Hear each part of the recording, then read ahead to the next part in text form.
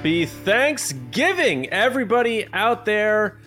It's the Resistance Broadcast, and we are here on Thanksgiving morning because we love you so much, and we want to still do the podcast, even though it's Thanksgiving.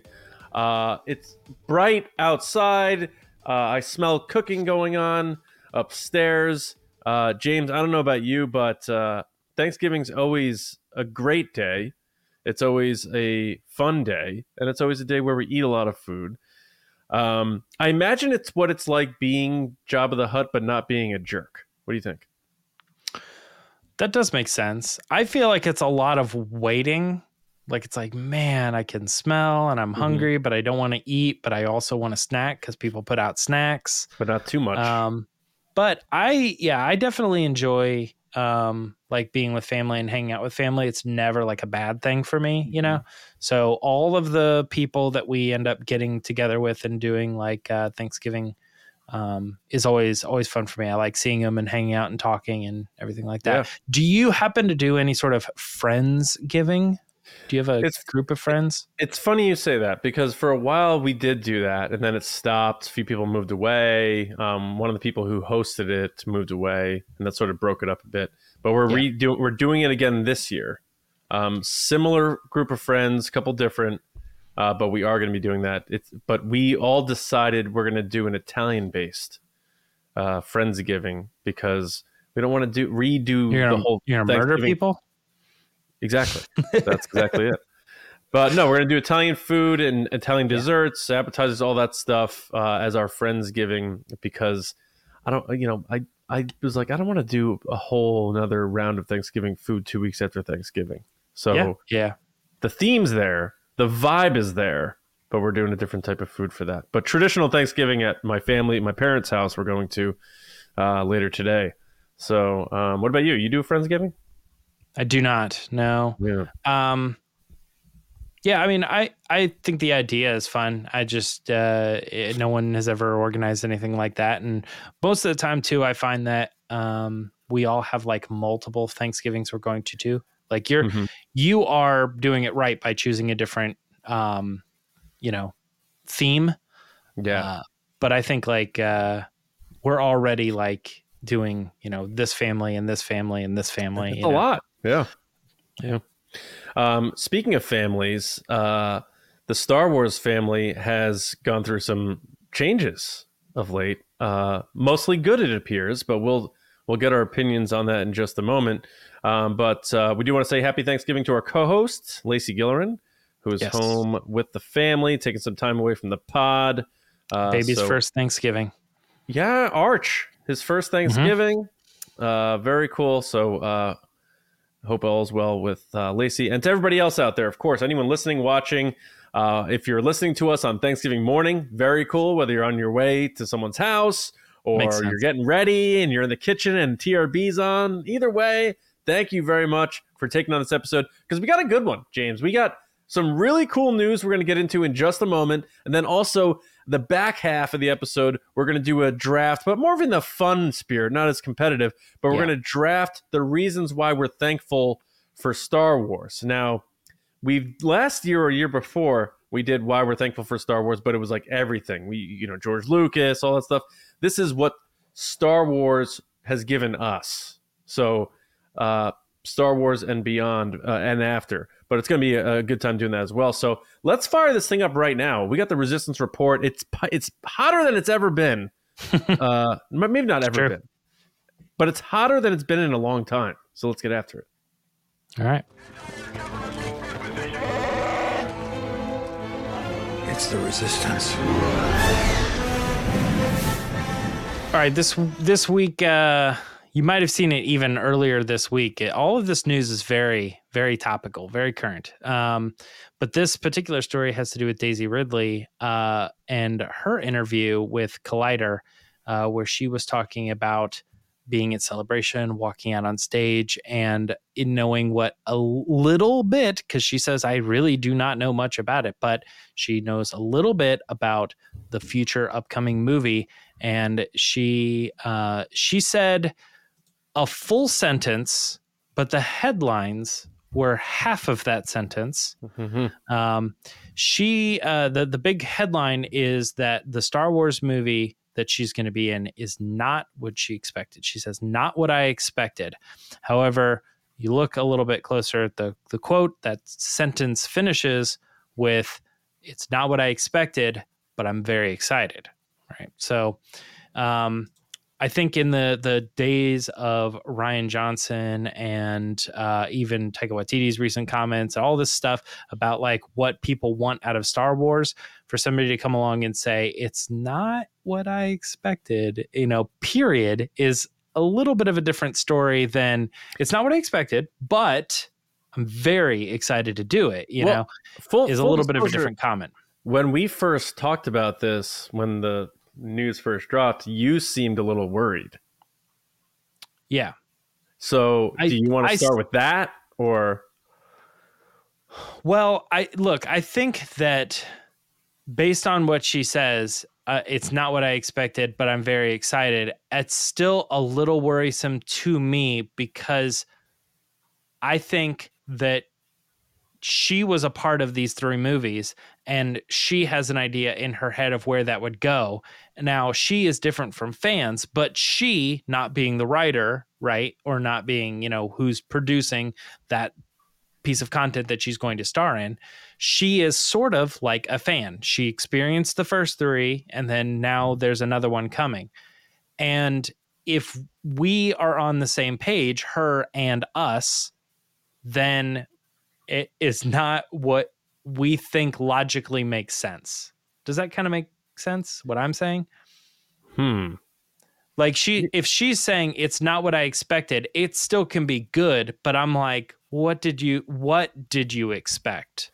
Because I bet what you expect is what we're thinking would be the case too. But I could be wrong on that. She could be way off. She had this idea that she was going to blank and do this thing, or whatever. And it's like, no, that doesn't even, that wouldn't even work. The logical next step for all fans, we all see it coming, except for you, Daisy, is this other thing. I still think there's a lot to be said about the fact that she says, I saw it and it's not what I expected, but I am very excited. Mm-hmm. So where are you with that? With her statements? I actually am okay with that. Because I don't think she probably felt the same way about something like The Last Jedi. And we know Mark Hamill certainly felt that way. And I mean, that might make people nervous too. But when I think about it, everything I've been hearing about this new Rey movie and how she's rebuilding the Jedi Order, and then what people are talking about, what they want to see in it, none of it really, I'll be honest, excited me.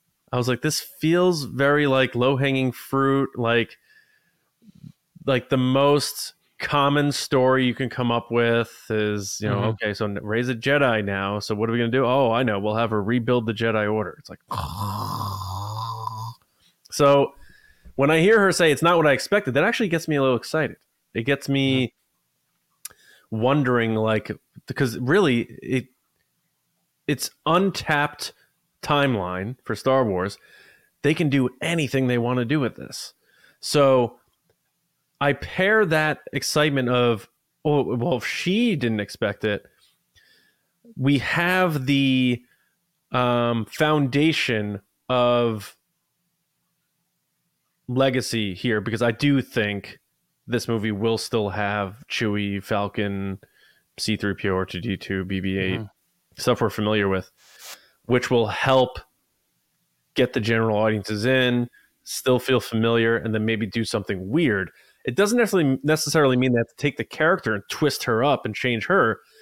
It could be unexpected in terms of where she goes or a situation she's put in, not necessarily like, all of a sudden Rey's going to be this totally different character. So I don't think that's, I think they have Rey established as a brand, what kids are going to be expecting to see when they go to see this first movie. Mm-hmm. I think we're going to get that Rey. I don't think that's going to be the problem. So I'm not concerned there. So I'm not worried about that. Actually, that made me more excited to hear that it's not what she expected. Now, she hasn't read a script yet. So she read an outline, a paragraph of what they think they're going to be doing. Mm-hmm. So there's going to be more to it once she gets to read the script and all that. I found remember what she was saying. Do you remember all this about her being like at a party and JJ like, or Ryan or something? I can't remember the details. Somebody like tells her what's going to happen. And she was like so excited about it. And then like none of that even happened because it wasn't even that director or writer or something. Do you remember this? I don't remember that. I mean, I vaguely remember that, but I don't remember enough of the details to compare. Yeah, I didn't mean to cut you off to go on a short little tangent, but I was like, I just sometimes when it's this, like it's not what I expected, but I'm excited. I'm like, but we don't even know that this is the thing. You know, there could be so many changes, so many different things that happen along the way.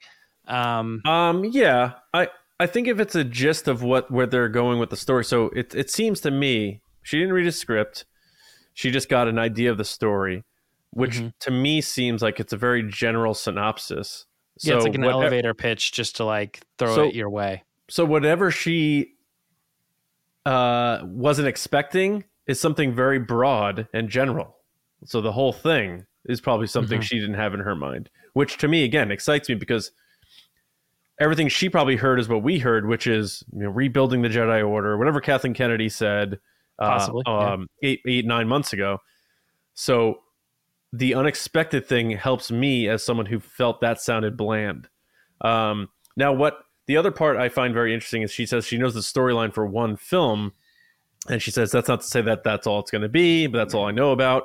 But she also said she thinks this will be the next film, which is currently still slotted at May 2026. I think they could still meet that timeline because I think the script is probably done by Stephen Knight, right? That's the guy. Correct. Yeah. On that, and movie. then the other funny part is, I know people were saying they think she's been in the loop for a while, but I believe her when she says that she wasn't in the loop until very close to Celebration. And I think that's an idea that sort of got put together rather quickly for her, because she said she told Steven Weintraub from Collider that when she saw him at Sundance, she didn't know that she was coming back. And that was January 19th to the 29th. And Celebration was less than 3 months after that. So I think a lot of that moved rather quickly. And probably some of that had to do with the pressure from Disney saying, like, you guys got to make some movies. And they're like, all right, let's bring her back in. So overall, I like this. There's not a ton here in terms of like us really grasping what this movie's going to be. But I like the fact that there's going to be something in there that maybe we aren't expecting if she's not expecting it. And I also like the fact that she's saying like she thinks it's going to be the next movie. So all these things seem positive to me. And I can't help but feel like this movie is definitely going to happen. Yeah, I second that for sure. And, I don't know, is there an audio version of this that you came across? Like, is there video audio where you can hear her say these lines? I don't believe so. I don't think so either. I recently rewatched that Key and Peele sketch. Do you know where one is texting the other? And Are you like serious? really I saw that recently too. Yeah. Yeah, it must have been just passed around. But yeah, he's like, I don't care, man, whatever. And the guy's like, I don't care, whatever. Like, like it's just this thing. And I thought of that when I read the article or when I read the comments too, because I was like, there's a big difference between saying like, it's not what I expected, but I'm excited, and something different where you're like, it's totally not what I expected, but I am so excited. It's like, there's just a different vibe. And I would like to hear how it was said too. But if that quote was just in a vacuum on its own, I'd be like, I see what you're saying there. But she peppers it with other positive things, like the story is really cool, Right. Yeah. That to me, like, sort of like what you're saying, is sort of on its own. It sounds like a Mark Hamill Last Jedi quote. Like, it is not what I expected, but I'm excited for the movie to come out, and it's like, okay, maybe not. But I think you're right that she peppers all the stuff around it and sets it up as a generally positive thing. But like I said right at the very beginning, I think what you're going to see in the headlines is it's not what I expected. And you're going to get a lot of people clicking on those articles to see why. Whoa, what?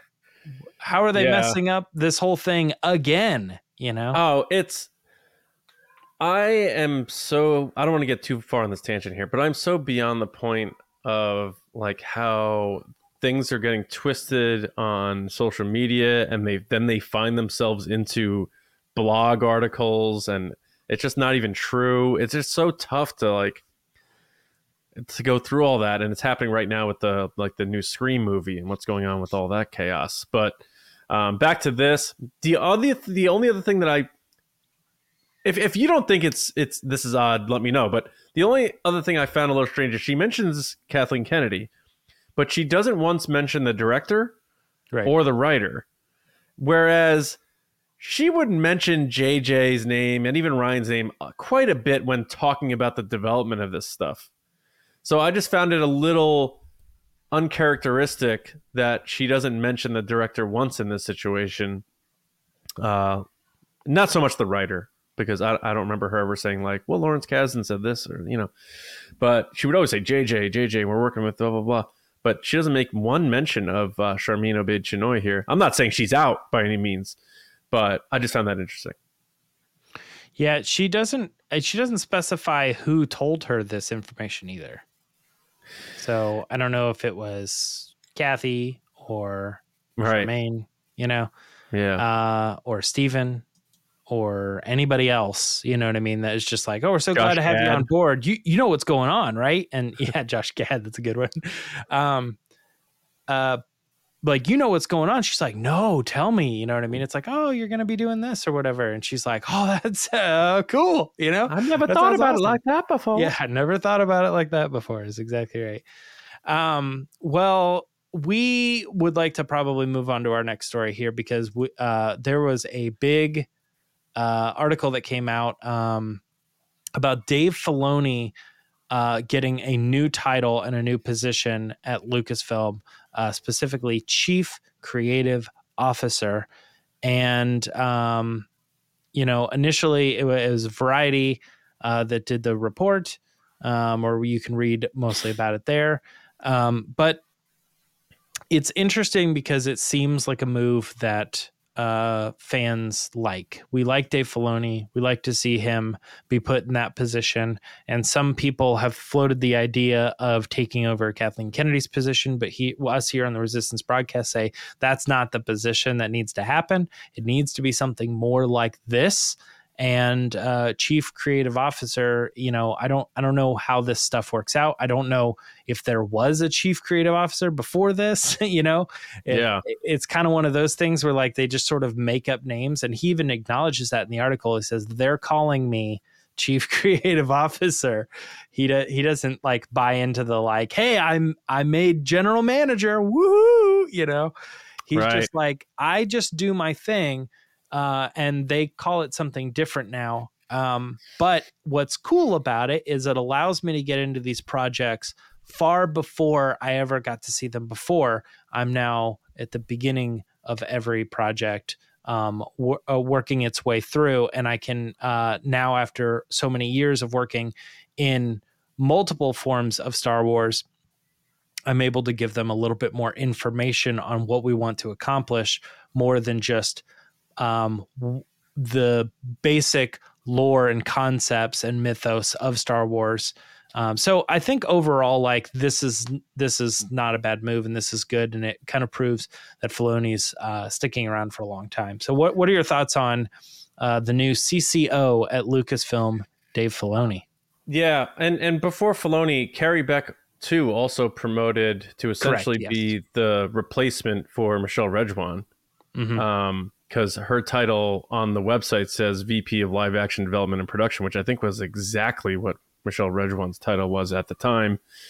And that's interesting because she, to this point, hadn't worked on any of the movies. And her first foray into live action producing was, I believe, Book of Boba Fett, So a lot of faith in Carrie Beck, who has been there a long time. But I think that's good. You know, she's young. It looks like they're setting up the building blocks for the future generation or decades of Lucasfilm. And then, yeah, Filoni, bigger title. He's now second or third on the executive order of command, it appears.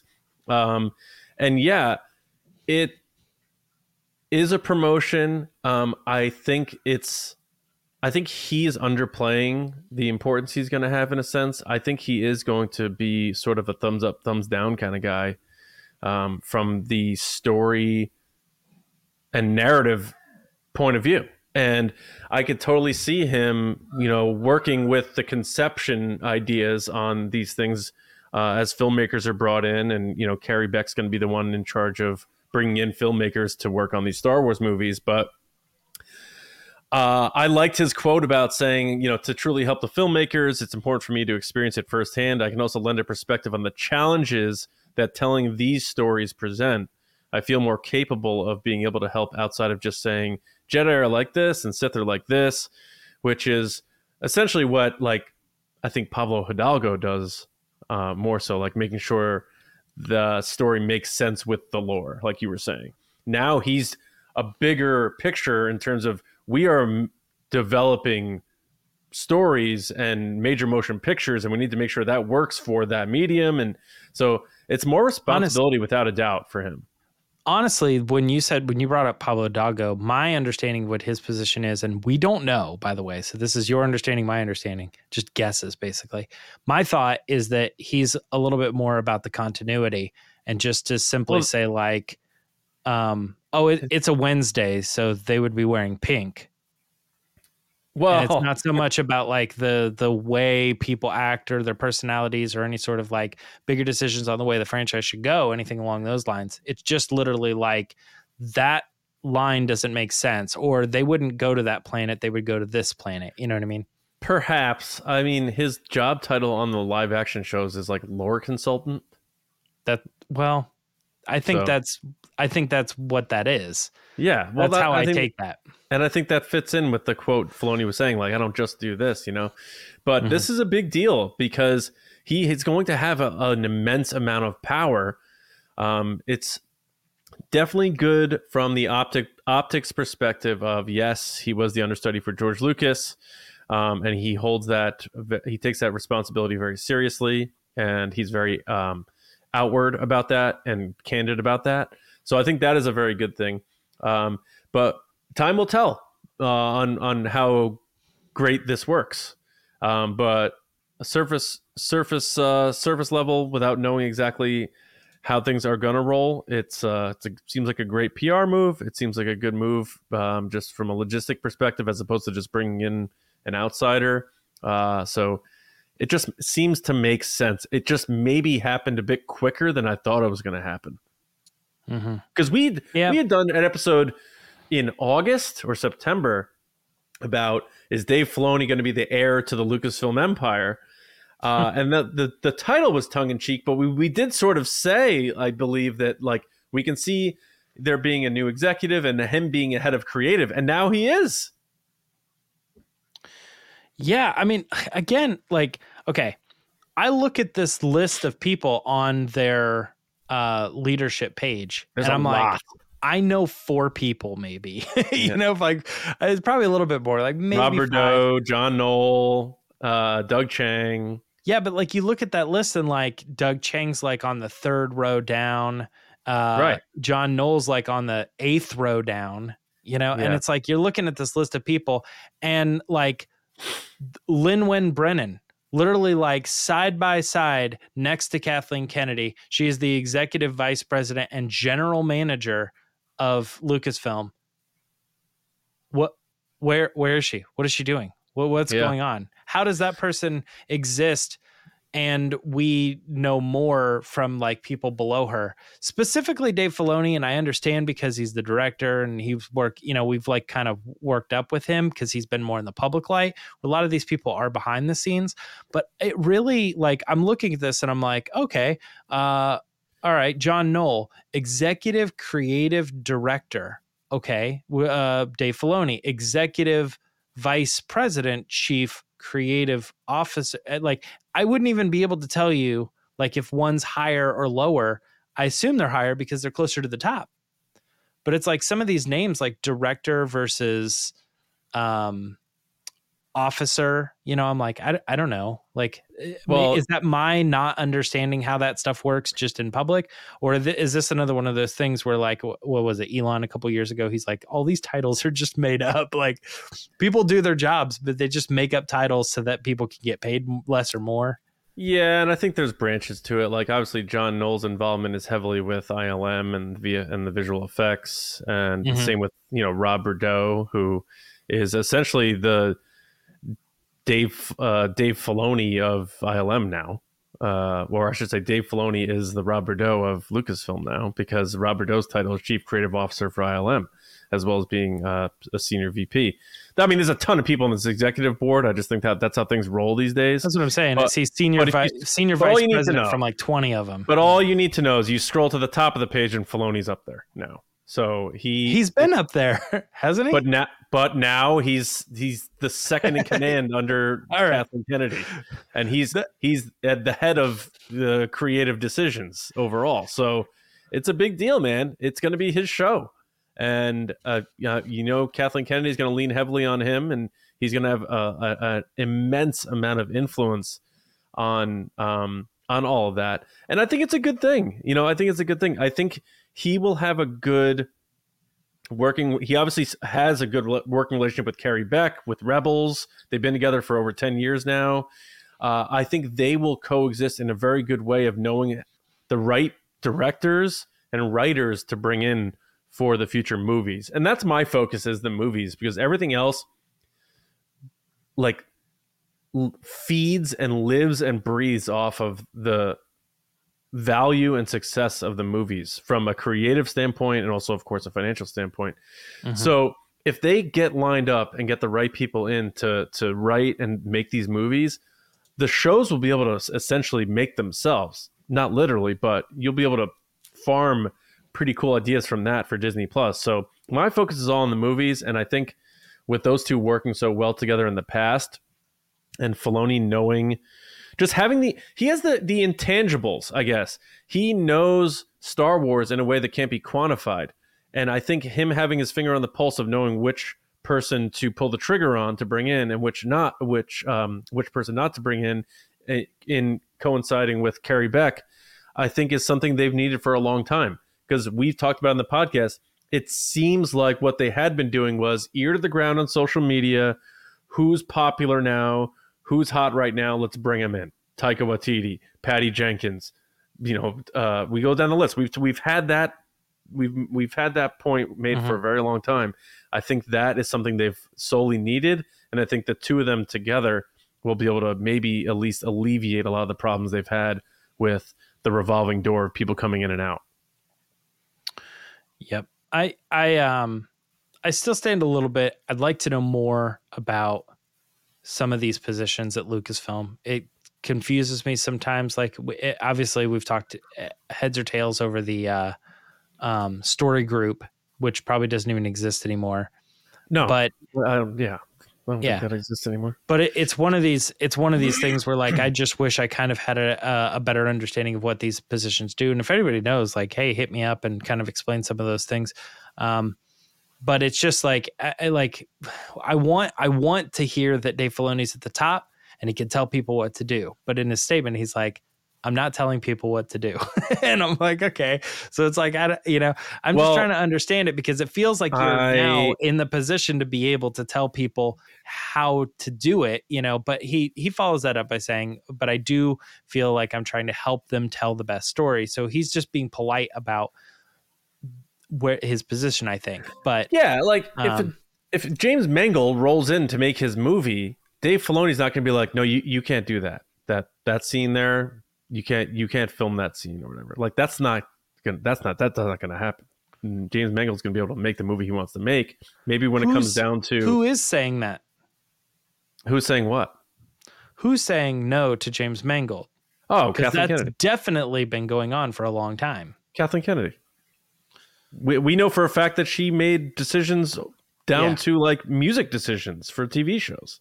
Yeah. So, and that's, you know, that's the producer in her, I guess, you know, that's there, and that works. But I think Filoni's just going to be there to help them push the right buttons, make the right decisions on what stories they are telling and how they're telling them. And I really think it's a good thing, and I hope it is. I hope it turns out to be. Well, let's move on to the Vanity Fair article, because the Vanity Fair article not only talks a little bit about that and Dave Filoni's new position, but it also covers a lot of the stuff that we were not able to get during the writer's strike and everything else. Yeah, right. So it's a lot of information about the Ahsoka television series. It was like, what was it like for Dave and these actors? What was the point of bringing these characters back? What was the motivation? What is it like having moved up from animated shows into live action? It was lots and lots of details that were all really cool. Quotes from Rosario, quotes from Hayden, like very fun read. Definitely go check it out. What do you think was a standout for you in this article? I have a few takeaways for sure. I don't want to list them all because I don't want to take anything that you had in mind. So I'll just start with one. I've got 3. Yeah, I have 3. One is that obviously the future of Balin's skull. Yep. You know, his quote about it saying, obviously there's a story there. We're in a wait and see pattern at this point. So to me, that means if we get a green light on Ahsoka 2, then we have to do the unfortunate thing of recasting him. That's what that says to me.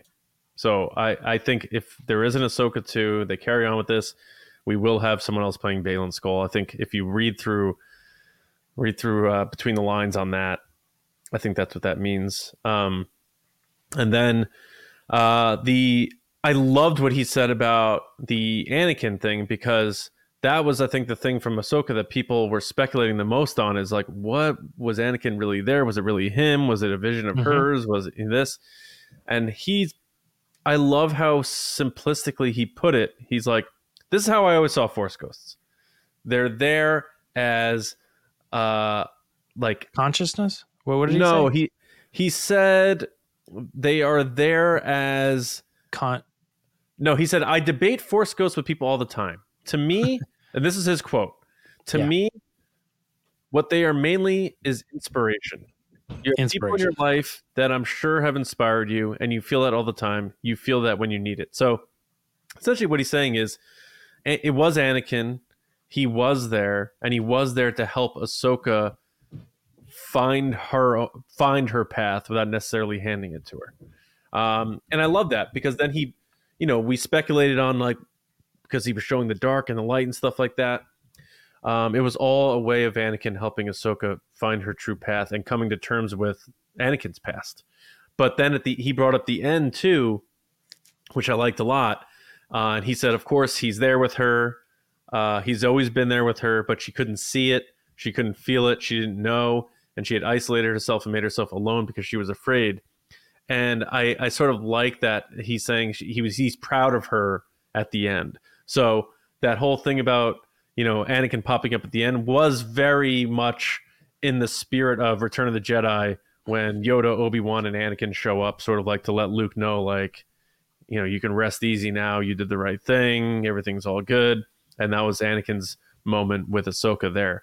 So that answers a lot of questions. It probably isn't like the sexiest answer where people are looking for more like crazy twists, turns, and nuance, but I like that it's simple, because I don't think Force Ghosts should be much more than that. And I also like the fact that he's like, George already told Anakin's story. We're not here to expand upon that beyond Return of the Jedi.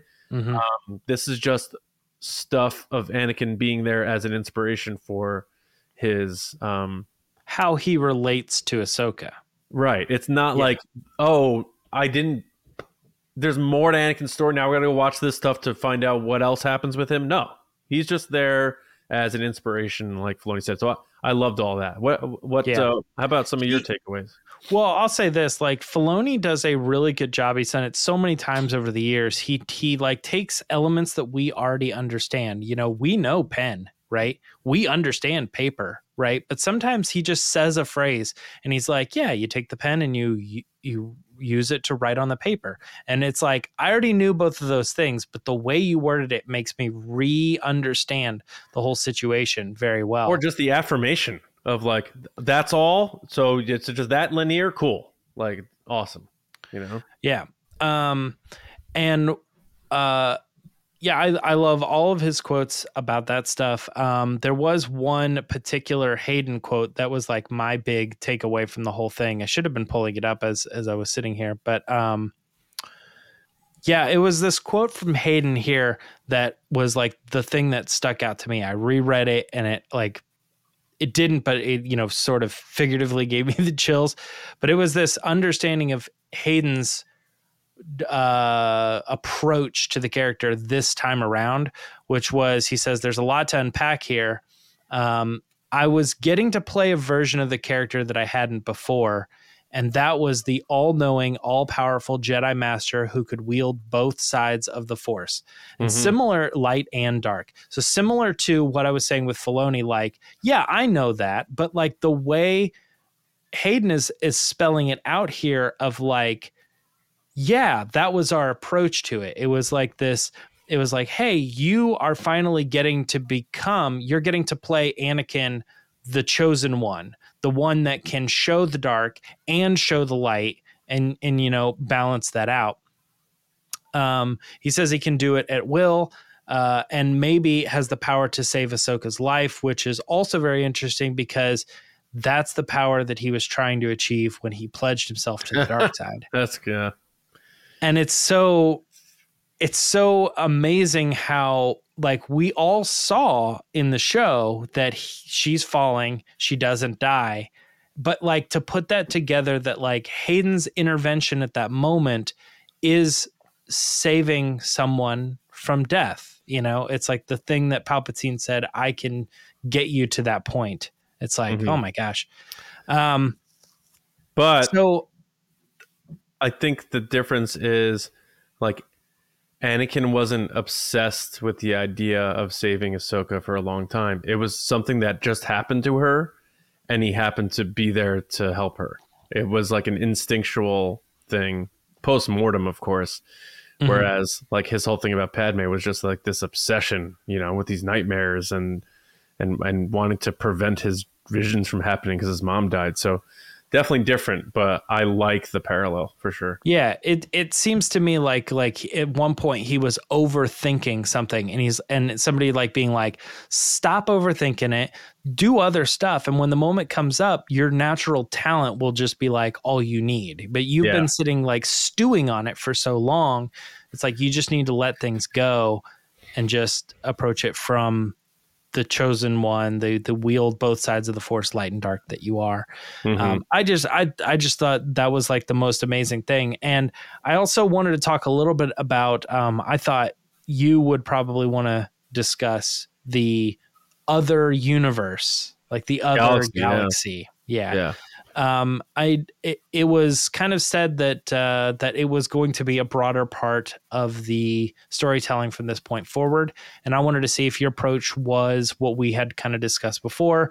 Is this an important part of the storytelling in Ahsoka season 2, or is it a broader part of the storytelling in all Star Wars, that now we've opened the door and we have a whole new playground that all shows, all movies, all content can play in? Yeah, it's interesting that he said he found the opening or opportunity to do this because of the star map in Attack of the Clones. Yeah. And I had always joked that it's because of the announcer in The Phantom Menace saying, I don't care what universe you're from. That's got to hurt. But yeah, I don't know do you think this pairs with what he said about him wanting to build his conflict to not mirror like the past ones? Because he said, expect this broader universe to be a factor in any future. Oh, this is what the article said. Expect this broader universe to be a factor in any future season of Ahsoka or that feature film he's developing. And his quote is, I'm setting up what seems to be a larger conflict with the Imperial Remnant. That conflict can't just mirror what we've seen before. It has to take on a different shape. It can't just be the Empire versus what looks like the Rebellion or even the Republic. It has to be visually different. So to me, that says to me he's going to play with that other galaxy, and it's going to factor into how this war that he's telling, that's building up to his movie, that will be completed in his movie, is going to be told. So I think that second galaxy was just tapped into, and I think there's going to be more to it.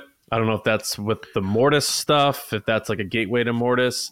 I don't know, but it sounds like he's going to keep that at least in his pocket, because there's clear concern here that he doesn't want fans feeling like they're getting another X-Wings over here, TIE fighters over here, mishmash, a lightsaber on this side, so I think he's very cognizant of the fact that he wants to do something unique here. And maybe that other galaxy, at least existing, gives him a variable to add into his stew. It does. So seeing his movie as the culmination of, all of these shows, it does make me feel like there's maybe like an Endgame-esque element to it, where throughout the journey, we've discovered more about that universe, and we've discovered that there are people there, and those people are different, and they understand things differently, and their ships look different. And that is not the Resistance. It's not the Rebels. It's not the New Republic. It's this other entity that represents the good guys, the light side or whatever. And then you have the Empire and Thrawn and everything like that, but they aren't the Empire. The Empire fell, but they're not the First Order, because the First Order is not around yet. They're this other thing that he's developing into this thing that is the remnants. He calls them the remnants of the Empire.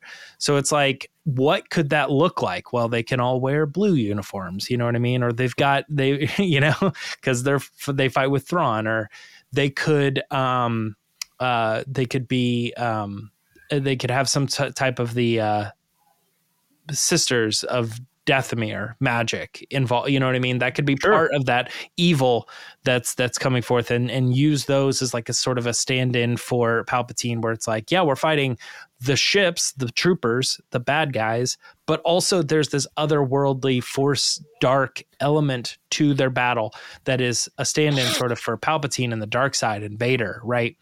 And I think like what he's describing. Now, granted, you said it's also sort of the this was specifically Dave that said the he needs to refocus it and make it look different. Yeah. I think that's what makes sense to me. So I think, at least for this aspect of, it's not just Ahsoka season 2, but also probably like the Mandalorian and the other stuff that they do in that world leading up to that movie, that might actually, you might be right on that, that this other galaxy could be a part of that space. That's a bad term.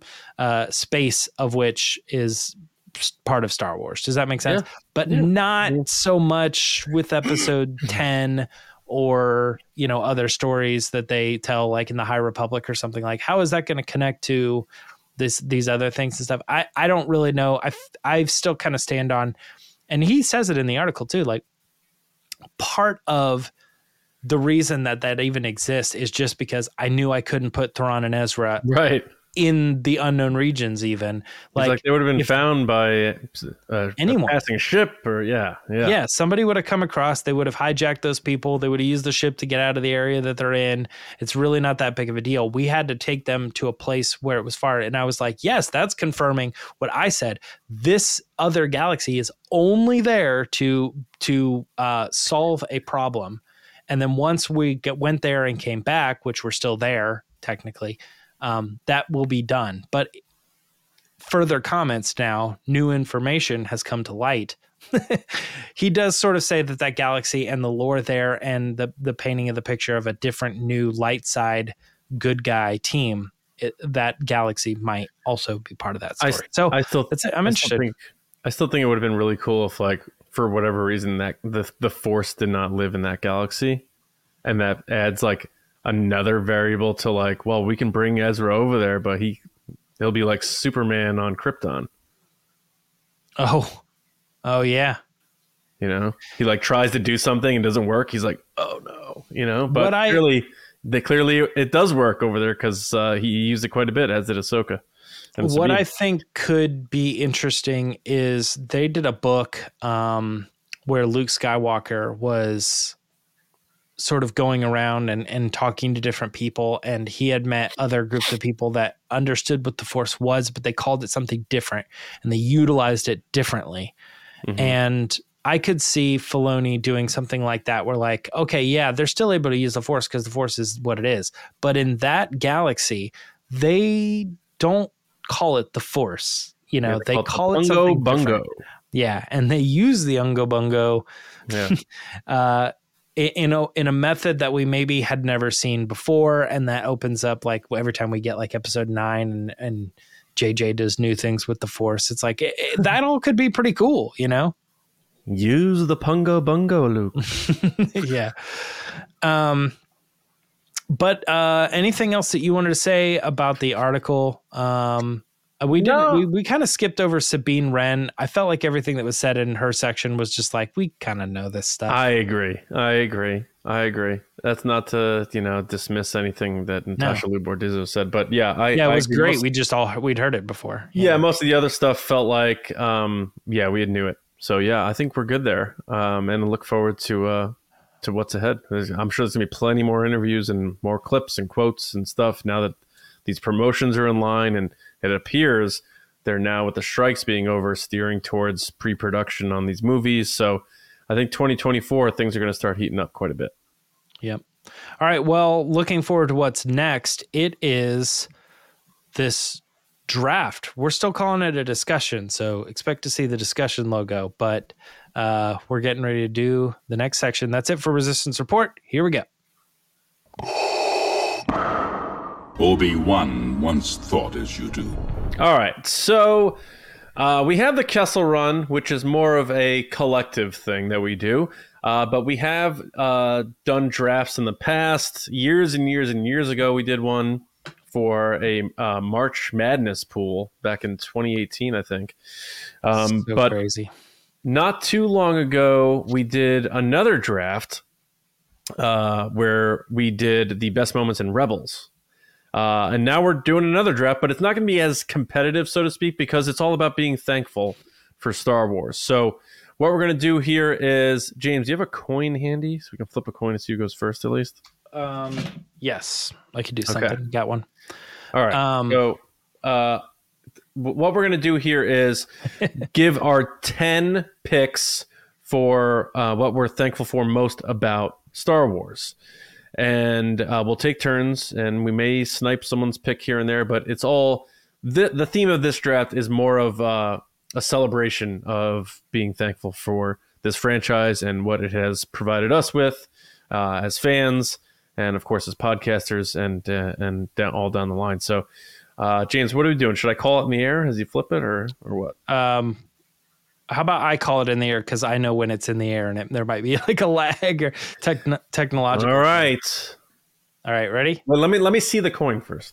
It's not a coin. It's just something with two sides. It's a God. PSP battery. You got your matte black side, and you got your information side. All right. Head side being the like top, and then the details. Tails is the white. Okay. Yeah. So I'm gonna go like this. I'm gonna say heads. I'm looking at you, not looking at the thing. It's tails. Oh, all right. All right. Yeah, we would have had some controversy if that landed. All right. So let's get into this draft. Let's do it up, and we're going to do it with my first pick. So things I'm thankful for Star Wars. So just to be clear, we can't say like George Lucas, because George Lucas preceded Star Wars. He made Star Wars. We can't say Harrison Ford, because Harrison Ford was in movies before Star Wars. Our focus should be on things that Star Wars gave us organically, in a sense. And there's no science to this. We could probably bend some rules here, but some answers may be on the surface. Some answers may be a little nuanced and deep. I was going to say, let's just, because some of mine might, I don't know. But I'm nervous about, this is one of the ones that I'm nervous about. I'm like, I'm not sure entirely what the page is here, but we're going to go with it. I'm going to say my first pick is revolutionizing visual effects. That's my first pick. I mean, right off the heels of, last year's Light and Magic, just truly understanding how George Lucas and ILM for Star Wars changed the entire game. And when people saw that movie in 1977, their minds were blown for good reason, because they had never seen anything like it, even though there had been science fiction before, there's been action before. The way they executed the effects for the first Star Wars and what that led to thereafter, all through today, is all thanks to Star Wars. So my first pick is the visual effects revolution that was dawned by the production of Star Wars. Man, I'm so nervous about this draft that we're just, we even talked about it beforehand. I'm like, are we on the same page? But yeah, absolutely. I think one thing that we've definitely discussed over the years is how fortunate it is that Star Wars started like that, and how unfortunate it is that in later years, we haven't gotten as much of it when it comes to specifically the movies. Where we are seeing it is in, say, like Mandalorian, and it's like, oh, wow, that's like new technology. And it's really cool to see Hollywood adapt to what the Mandalorian is doing, because you're seeing it everywhere now. In commercials and just like stuff that I do, even like at work, I'm like, okay, yeah, what we need to do is we need to figure out how the camera interacts with this screen that's here, and not just like edit it out or, green screen replace or whatever. That type of thing was something that as a videographer myself, like years ago, would like conceptualize I think of that and be like, that's where it's going to be in the future. And it took Star Wars to get us there. Out of all the, I mean, I'm not the only one thinking that. It was so many other filmmakers, and they just said like, yeah, the technology doesn't exist, but it was Star Wars that got us to that point. Yeah. So yeah, I think if I'm on the same page with you here, it's like, I'm glad that Star Wars and the people who are making Star Wars are still trying to push that envelope, and the fact that it always has pushed the envelope is good for us. In order for him to tell that story of Star Wars, he needed to do something that hadn't been done before with special effects, and they had to start from scratch and build things they had never done before. And that led to a lot of other movies being made with very cool special effects. So we definitely have Star Wars to thank for the revolution and just next level of special/visual effects. So that's my first pick. Definitely probably a little bit more of the deeper nuanced variety, but I got some pretty straightforward ones also on my list, so worry not. But James, what's your first pick? All right. Well, I will go with let's go with something kind of similar. Behind the scenes.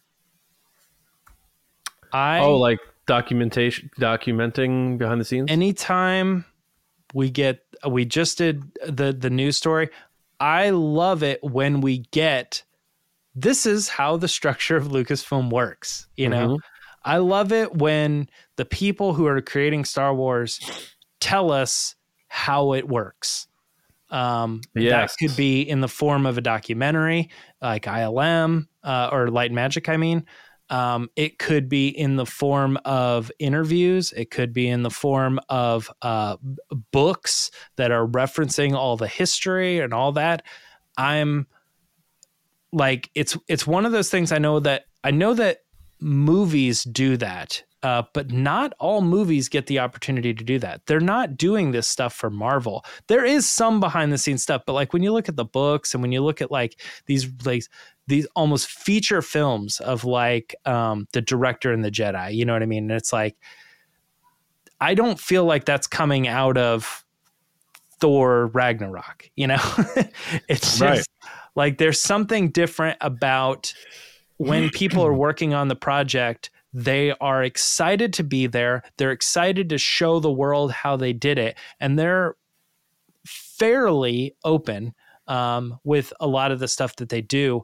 And we were just talking about the volume and the special effects. And it's like, that just them talking about it more and more, and us like getting the mystery of like, oh, it's this thing called the volume, or like, what is that? And then they eventually show us, and we got the Disney galleries and stuff.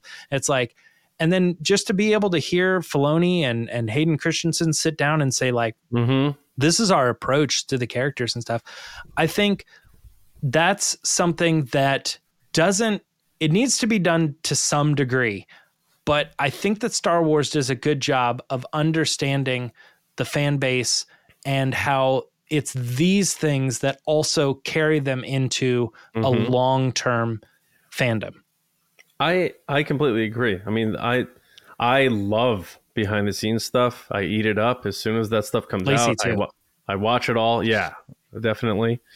I mean, just think about it. They made a 6-hour series just on visual effects last year.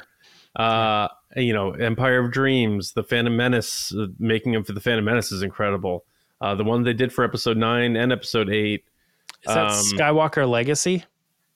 Yes. Is that what that was called? For episode 9, I believe that's what it was, Skywalker Legacy, which that was very good too. Empire of Dreams, I think I mentioned, there's a ton.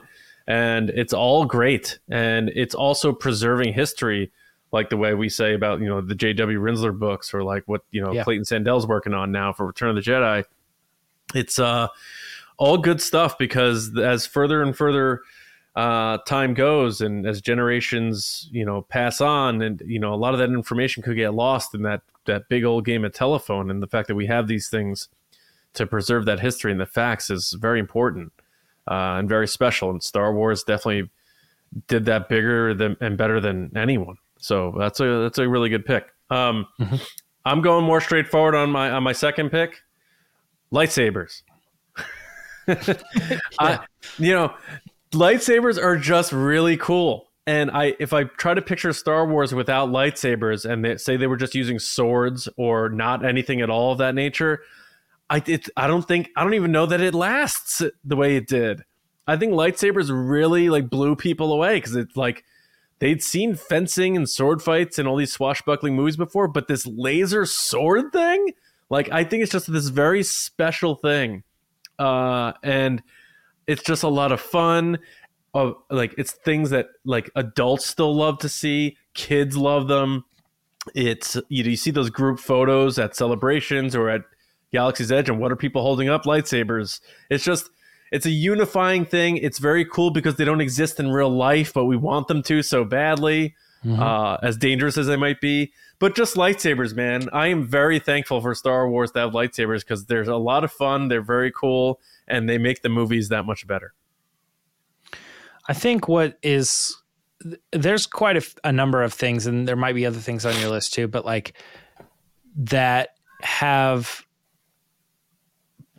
pushed the entire franchise just because of that one thing existing, and I think lightsabers is probably like top 10 of things that, like, when you say like name something that's Star Wars related, or name something, you know what I mean? And it's just like, you say lightsaber and it's like this weapon that exists, and that everybody knows what it is, but it only is in Star Wars. And anytime it's ever showed up in anything else, it's just a copy of Star Wars. Like, we're pretty confident that only is there because of Star Wars. Now, George didn't invent the light sword, but for whatever he did, he Chick-fil-A'd it, like we didn't invent the chicken. Were there lightsabers? We just invented the chicken sandwich before Star Wars?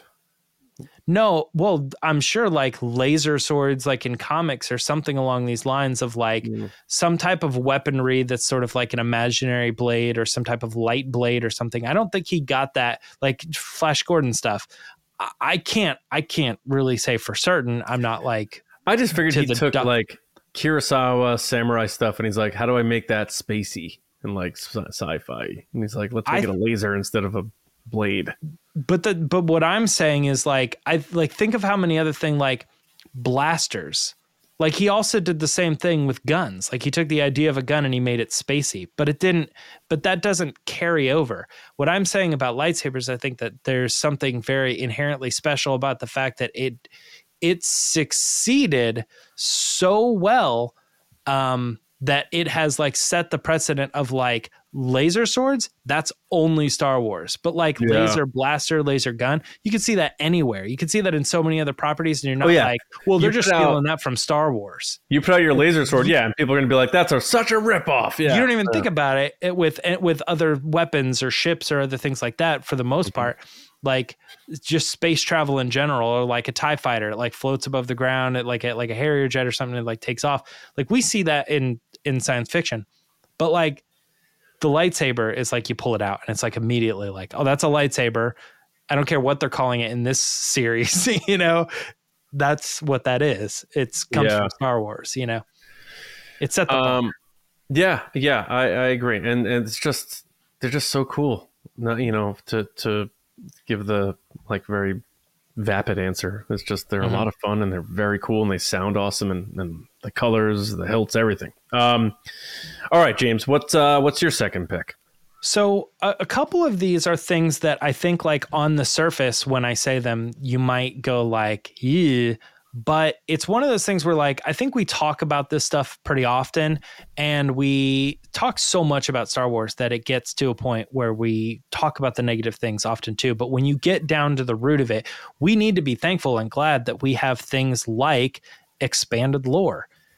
I'm using that as mine. I have always really liked that that it was able to move beyond. So like you take something like Harry Potter. Harry Potter does have expanded lore, but really when it comes down to it, it's like these books or the you know, these things, and then like that's it.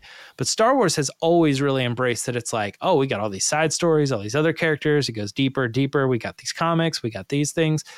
Even when it comes down to like videos that they're putting out on YouTube, you know, and YouTube Kids and things like that. We have Young Jedi Adventures on Disney Plus, and it's like some of the stuff is things that we're like, oh, we may or may not take that in, or we don't like how they're handling X or Y.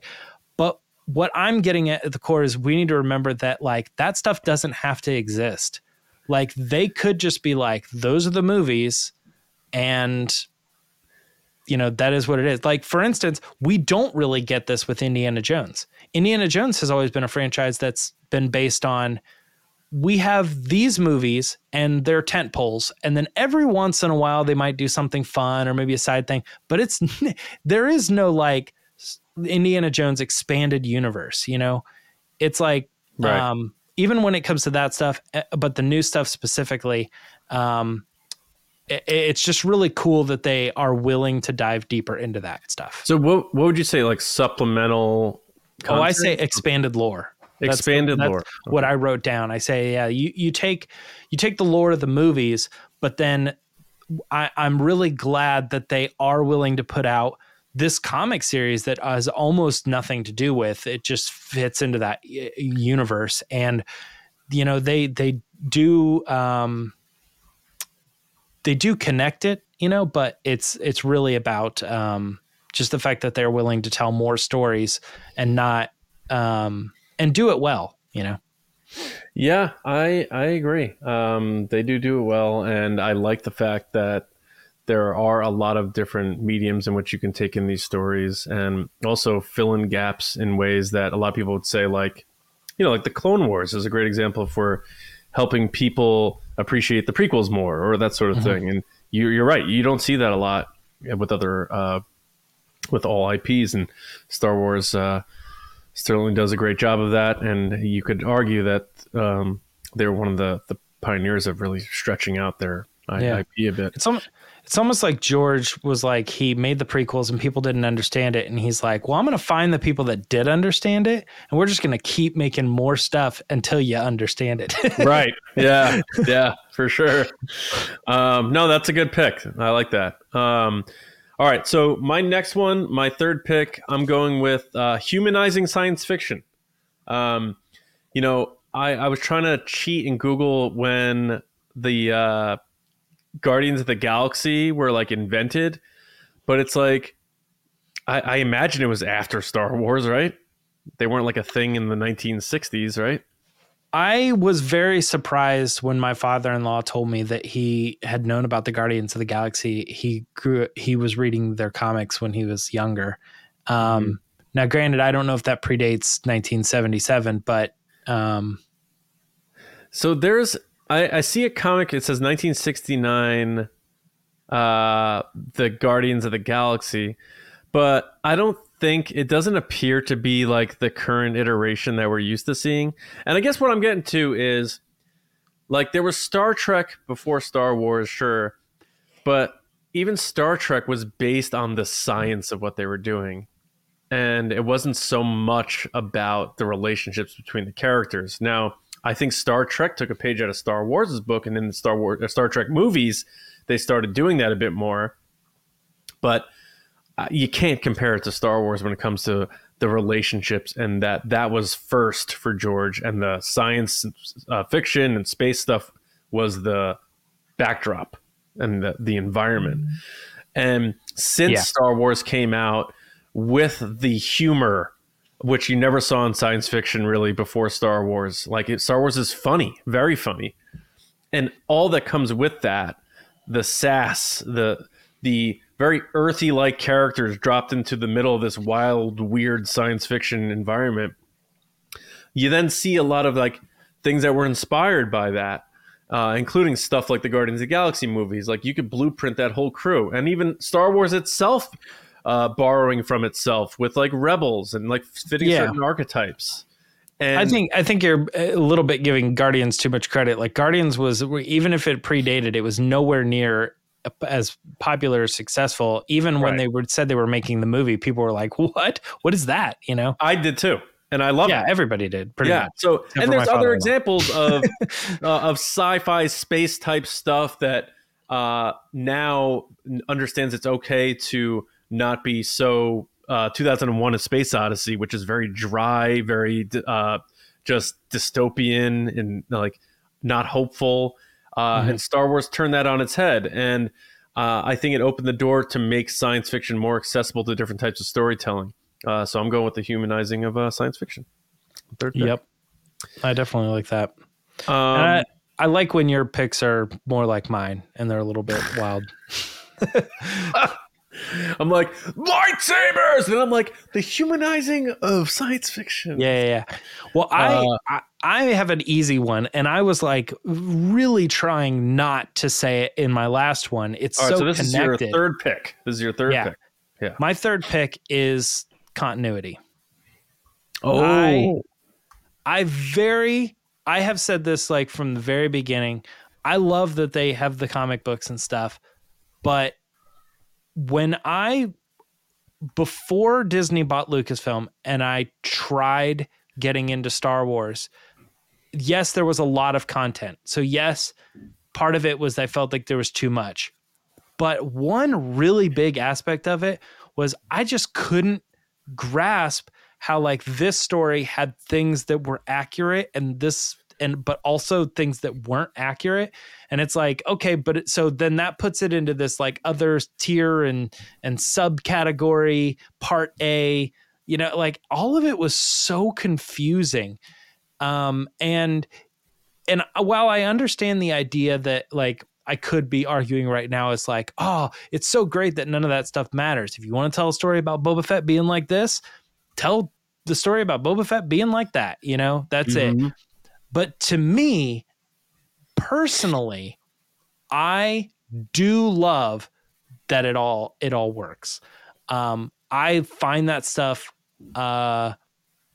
immensely attractive, you know, after the fact, to go through and watch the YouTube videos, go through and break down the Easter eggs and the continuity and the references. And when a character shows up, I'm not just like, okay, for instance, Thrawn shows up and it's sort of Thrawn, but they've sort of changed Thrawn a little bit, you know, here and there, whatever. I don't want to have to feel that way every single time he's in anything, you know. He's in Rebels. Now that he's in live action, he's got a completely different background, story, Yeah, origin story or whatever. Yeah. It's like, I don't want to even mess with that stuff. I'm so glad that when he shows up in Ahsoka, I go, I know Thrawn. That's him. I know everything about him. I've read the books. I've watched the show. I love that Lucasfilm still to this day, and they may break away from it sometime soon, and they've been doing it a long time, but at some point they may break away from it. But I'm glad that today they still hold on to the continuity, and it makes sense for people that pick up something. They can understand where and how it takes place. I actually think, like, in thinking about this and hearing you talk about it, I actually think this probably could have been higher on the lists, because I think that continuity and what I affiliate with continuity is the preservation of the suspension of disbelief, like making your stories real. And I think that's one of the things Lucasfilm does best, is that is Luke Skywalker. Like, that is, he did that 10 years ago in that other story, and they're talking about it right now. And the overlaps and a lot of cool stuff they do and how they keep it connected is very good. Now, Marvel did a great job with it with the Infinity Saga. We're not here to say Star Wars, necessarily did it best, but they did it so well, and it's been around for so long that we're thankful for that. So, and other franchises do this, but again, let's just set Marvel aside for just one quick second. Star Wars does it better than all of them. Mm-hmm. Marvel, maybe, maybe it's the other one, but let's really talk about it. The two big players right now are Marvel and Star Wars that are putting out a lot of material and keeping it all in line. And it's like, okay, whether you like Marvel or not, I like Star Wars, and they are top tier. They're just doing it better than anybody else, Yeah. And all the way down to, and this is maybe controversial for some, but, having Luke look like Mark Hamill in an era where he should, as opposed to just either recasting or what have you, like, they go through lengths to make Star Wars as quote unquote real as possible, so that when we turn on a Star Wars show or movie, we are visiting this galaxy far, far away. We're not just watching some work of fiction. Like, this is a story being told to us that happened a long time ago, and they go at it and make that stuff with that passion and with that desire to preserve that suspension of disbelief. And they do a remarkable job at it, all the way down to even at the theme park level at this point too. Mm-hmm. It's just, you can criticize a lot about Lucasfilm, especially over the last 10 years. But one thing that I will wave the flag and champion that they are so good at is continuity, and their devotion to it is unmatched, in my opinion. I think it is unbelievable how good they do with their story continuity. So that's a really good pick. And that locks in my next one too. And then my last one will be like a little bit more of a wild card, but yeah, my next one, very surface level, but it's my favorite movie of all time. So The Empire Strikes Back. I'm very thankful for Star Wars for The Empire Strikes Back. I consider it to be the best movie of all time. I think people who don't might say it's in the conversation for the best sequel of all time. I think the importance of The Empire Strikes Back and why I'm thankful for it is its success in being one of the most successful independent films of all time, because George had the rights to it and he funded it, allowed Star Wars to continue. And when you think of a franchise that has a great sequel, it often, like you were saying about lightsabers, like that can trigger the whole bevy of stories after it because of how cool that is. The Empire Strikes Back does that because they're like, well, we made one great sequel. Let's chase that and do it again. And then you get Return of the Jedi. Whereas some franchises like Terminator 2, unbelievable movie. I would say better than the first Terminator. They kept trying to chase that. They kept trying to chase that white whale and say, like, let's make another great Terminator sequel. And they haven't been able to do it since, in my opinion. Whereas Star Wars, we've gotten so much great stuff because George Lucas proved that you can make a follow-up to that first classic movie and make it great, if not better. And also just set the bar. Yeah, and just from a personal standpoint, my favorite movie of all time. So it's just, I got to be thankful for Star Wars, because without Star Wars, obviously, Empire Strikes Back doesn't exist. Yeah, I think one thing that we forget about too is like we see movies that are sequels very often these days, and at the time that Empire Strikes Back came out, I don't think it was as common to do a sequel like that. A movie that sort of like really picks up on where the last one left off and takes the characters on new journeys. I think what like at the time in the 70s and very early 80s, obviously, what they were looking to do when you were to say something like, oh, so you guys are doing Star Wars 2. Yeah, right. You know, Star Wars 2 would be the same character again, doing the same thing again, maybe with like different villains or something. You know what I mean?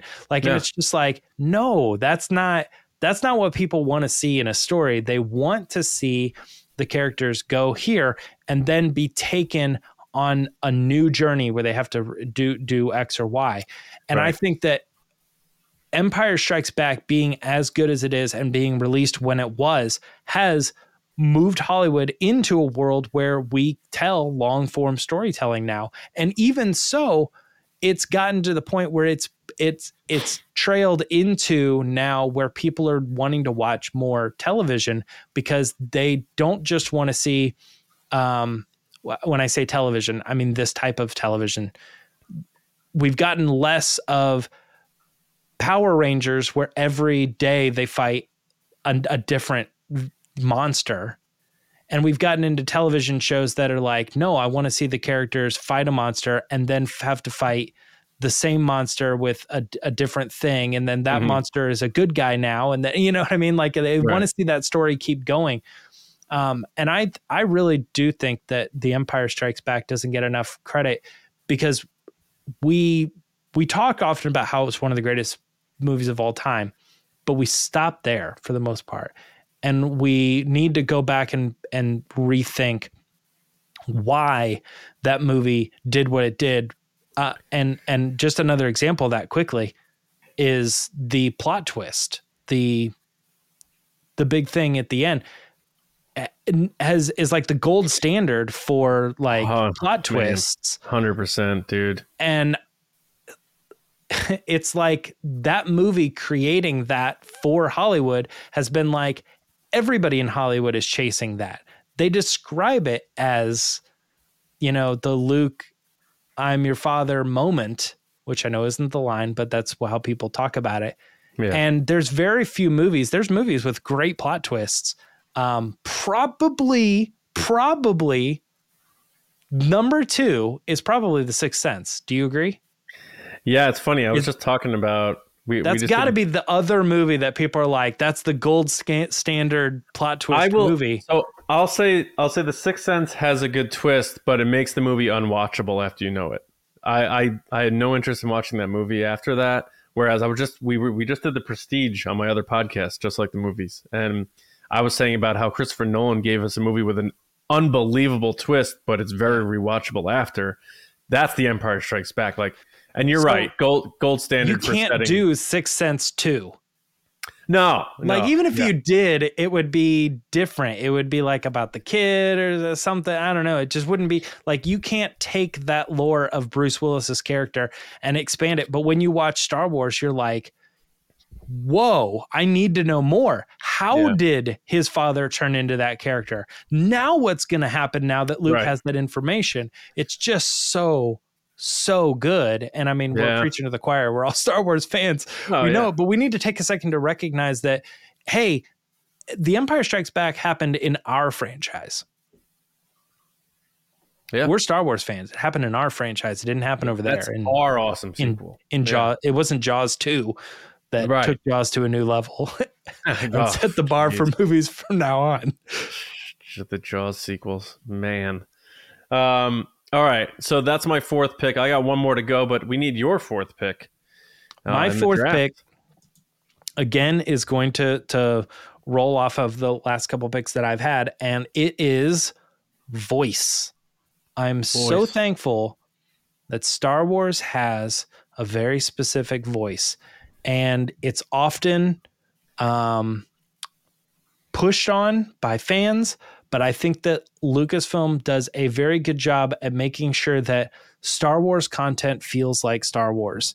And they could at any degree say, like, I think like a good example of that is the Marvel stuff. Sometimes, you get like Thor in this movie and then you get Thor in this other movie. And it's like, the point of that movie is it was supposed to be fun and bright and different. And, the point of this movie was supposed to be dark and blah, blah, blah, blah. To me, I feel like even though we have our Andor and our Mandalorian, I think that both of those shows feel like Star Wars more than Marvel has ever had like a distinct tone and voice.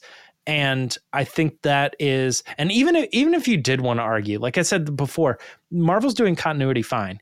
Marvel's also doing tone pretty well too. It's not like I'm not trying to say how bad it is over there, but I'm trying to say, I just mentioned Jaws. It's like movies and sequels could go in completely different tones and direction. And Star Wars says, that's not us. We're not going to do a horror Star Wars movie. If we want to add horror elements to it, it first has to be Star Wars.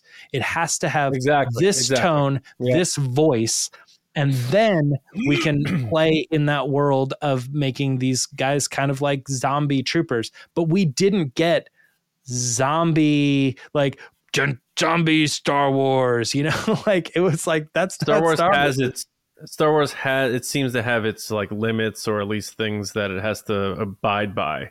Yes, there's walls to the universe that if you want to take this and put it into our gardened off area, then that's fine. But we're never going to create content that's over here for a quick buck. We don't have that's topical or something. A supreme Force user who can like smush a planet with the Force like a marble or something.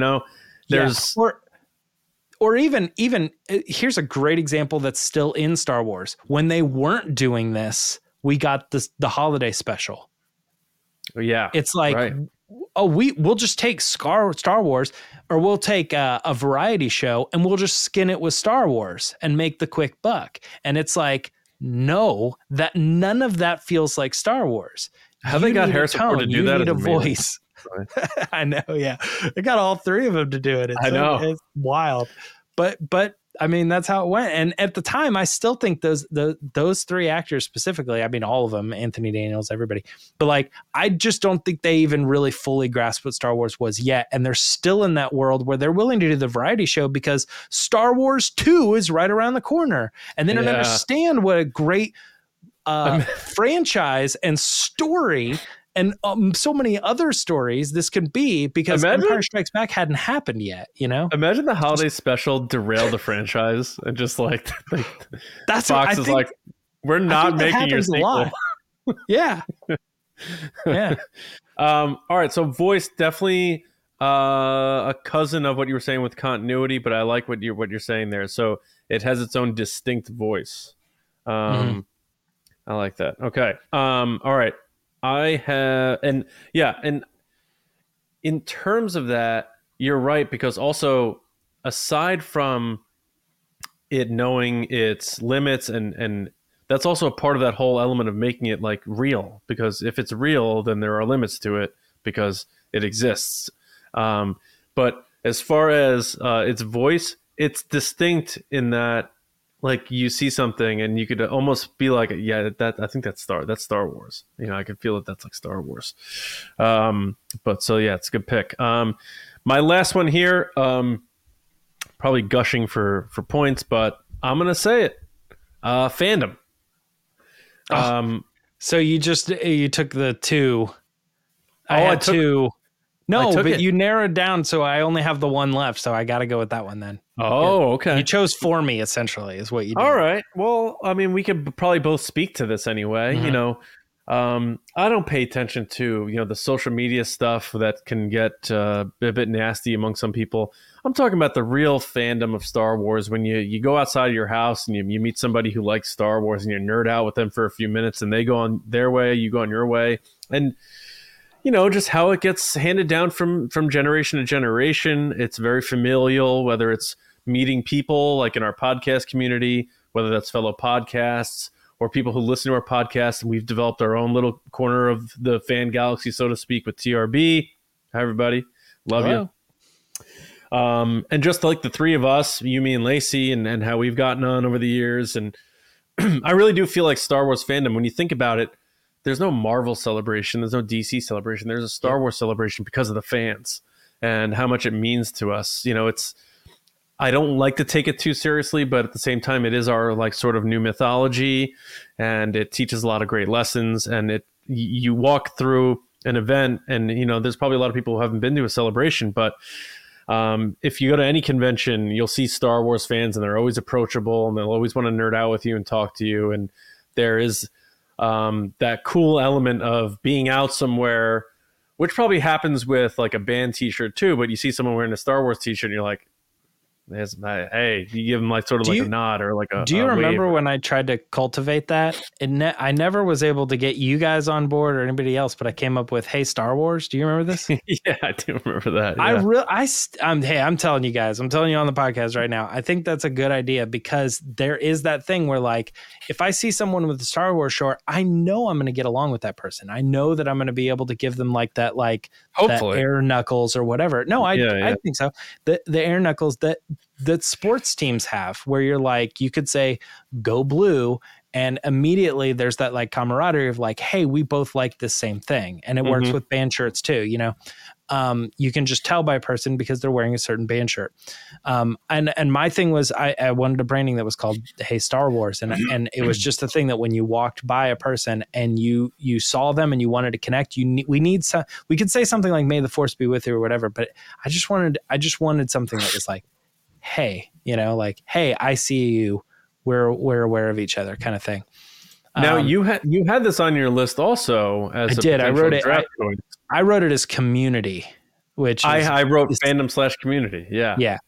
So my thing here is everything that you just talked about as far as all that, but also where I sort of came from is one thing that I absolutely do enjoy is the fact that there are podcasts, the fact that there are YouTube videos, the fact that there are blogs like our old Star Wars Newsnet, you know what I mean? That people that are like covering this stuff regularly, daily, and it's all because they're fans. It's not like something where there's money in it, so people are just doing it to whatever. It's usually people who love Star Wars and they love talking about Star Wars, so they create the content which just absolutely makes everything about Star Wars better because you get the different perspective and you can have the conversation, you can talk to other fans, all that stuff. It comes down to the content that the community is creating and the vibe that they're putting off is what makes Star Wars great. I agree. And in a lot of cases, like I said, it accelerates the conversation, and oftentimes like I never thought about it like that because Lucasfilm isn't going to tell us everything. Hayden has great quotes sometimes, but we need to listen to the other voices in the community to be like Daisy. I never thought about it like that before. Yeah. And the whole element of with kids, my kids aren't there yet, but if they do want to get into Star Wars, it'll be cool being able to see them experience it through their eyes and watch them, take it in and what they think about it, who their favorites are. And it's definitely one of those things that it's been around for so long for a reason. Movie franchises and IPs come and go and they have their moments, but Star Wars has stood the test of time and has been here and still here. So it's, and the fans are a massive part of that, so. Yeah. And like I said, when it comes down to like these videos and these podcasts and stuff like that, it's like Blade Runner and Blade Runner 2049, great movies, undeniably. You know what I mean? So many people look at them, or Terminator, you were mentioning Terminator 2, right? And they're still making those movies. There is not like regularly every week just a slew of videos about the lore revolving around those stories. Right. It's like Star Trek has that, Marvel has that, but Marvel probably even more so, not even about the movies, more so about like the comics and regular, like that stuff. The content that comes out of Star Wars is so great from the fan community that I think that we should be thankful that it's very easy to watch an episode of Ahsoka and then be able to go and find just, so much supplemental content after that. Yeah. Coming from the fan community. Yeah, absolutely. All right, man. So that rounds out my picks. You have one pick to go, and then we'll run through the lists again and get out of here so everybody can get on with their Thanksgiving. This was the first thing I wrote, and I was kind of like, I don't know if this is the direction we're going or not. And so once I figured out my own voice and tone for this segment, I went back and looked at that first one. I was like, I probably won't even mention it, but now I got to. Oh boy. It's Disney Plus. Really? Yeah. All right. Hit me with it. Why Disney Plus? Well, I think the thing for me, more than you and Lacey specifically, is you guys seem to be physical media, and I am all about digital media. I love that Disney decided to launch this app and headline it, and literally headline it, Disney, Marvel, Star Wars, National Geographic, and Pixar, and Star Wars is one of those things that whenever you open up this app, and this may change, there's talks of like merging with Hulu and so that might not be forever. My thing is like, I love that when I open up my Disney app, it has Star Wars right up there at the top. And it's like, this is an amazing franchise. This is a corner of our organization. And when I click on that button, it takes me to all of the movies, all of the TV shows, all of these behind the scenes documentaries and everything. And they've cataloged it in a way that is available on my phone, on my iPad, on my television, on my browser. Like at any moment I can just click plus and type in that URL that goes Disney Plus /Star Wars. And it's like, boom, the whole world is right here. And the only criticism I have with Disney Plus is that I wish they would include the stuff that's on YouTube. And I get that there's a point for it being on YouTube, but like, I do wish I could go through and just as long as I wanted to click a little bit further, I could get Galaxy of Adventures and stuff like that. I think that if you have this app that is supposed to be your digital mecca for all things under this brand, I think it's a good idea to, next time you raise your prices, just take some of that stuff and say, you can watch the stuff on YouTube, but obviously you get the stuff on YouTube and more. It's not just like the other stuff. You get all of it in one place. So that's my only criticism with Disney Plus. But for me, the way that it stands right now, I love digitally that there is this one place to go for all things Star Wars. Yeah. I mean, I don't know that Star Wars is responsible for it, but they did kick off Disney Plus with The Mandalorian. So I think that makes it a very valid pick because The Mandalorian became successful immediately. And then that gave them the confidence to do more. And that gave us more Star Wars TV. And I was going to say, I actually didn't even think of that. The fact that like, because Disney Plus exists, Mandalorian and Ahsoka and Andor, those exist now too, So yeah, I mean, I think that's, I never would have picked it. And I don't even know if I ever would have thought of like picking Disney Plus as like, thank you Star Wars for Disney Plus. But when you think about it in that sense, because they really did kick everything off with The Mandalorian, I think it's valid. And it has really opened up things a bit because all the stuff we were just talking about in Resistance Report 6 hours ago or whatever it was, long episode about how back expanding these galaxies and all stuff, that all happened on Disney Plus Star Wars. So there is something to that. So I think that is a valid choice. But that wraps up the list, man. We got through the draft. Let's go through what we ended up picking. So round one, I picked the sound/visual effects revolution. Round one, you picked behind the scenes featurettes and documentaries. And again, this is what we are thankful for Star Wars. Round two, I picked lightsabers, and round two, you picked expanded lore. Round three, I went with humanizing science fiction. Round three, you went with story continuity. Round four, I went with The Empire Strikes Back.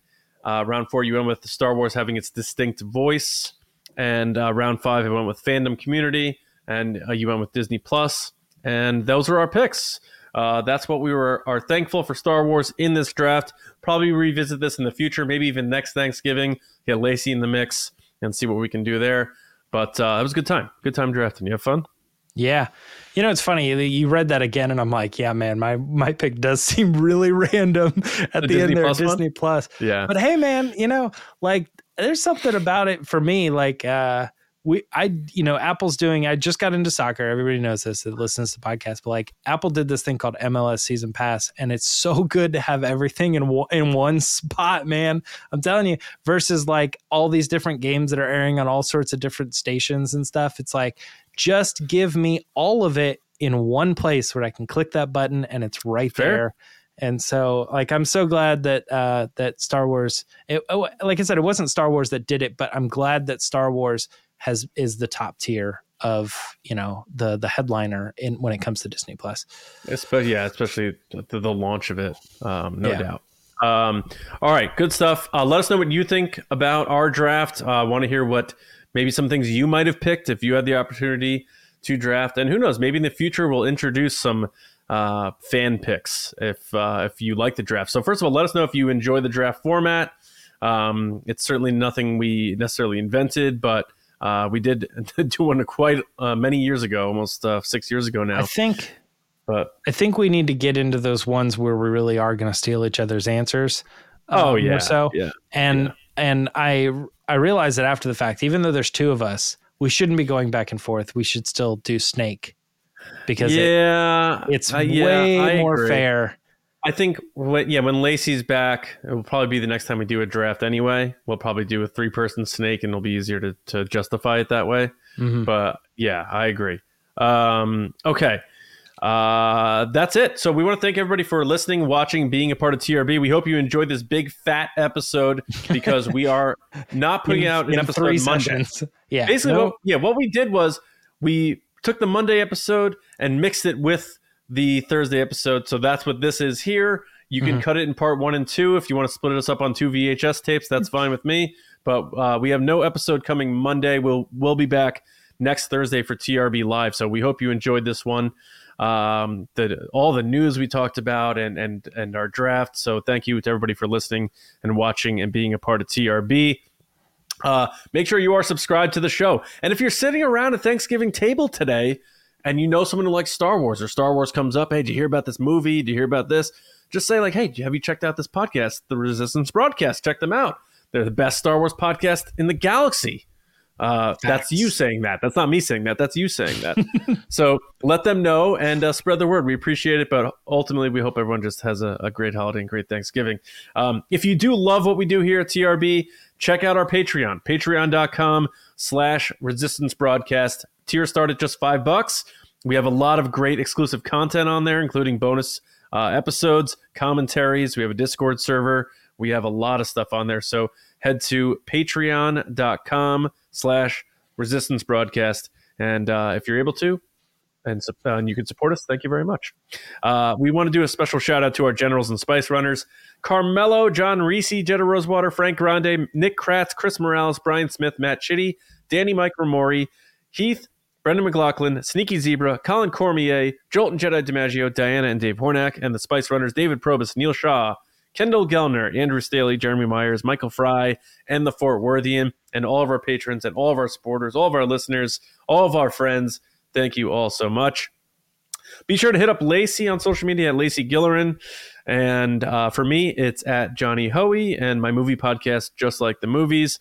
We just put out our episode on Christopher Nolan's The Prestige. So check that out. Watch the movie first, then check it out. It's in my top 10 movies of all time. James, how about you? I also really like The Prestige. Is that what you mean? Oh, all right. Excellent. Excellent. No, that movie is quite incredible. Yeah. And then what was the other movie that came out like right at the same time? The Illusionist. Yeah. All right. Well, if you guys want to talk to me about The Prestige or The Illusionist or Star Wars, hit me up on social media at MyArtTrunks. All right. That will do it for us here. So again, no episode Monday because we sort of gave you 2 episodes in one here today. Have a wonderful Thanksgiving, everybody. If you're not in the U.S., you don't celebrate Thanksgiving, what have you, have a great weekend. We hope everyone's well out there. Be safe, be happy, and we'll see you next Thursday for TRB Live right here on the Resistance broadcast. See you around, kids.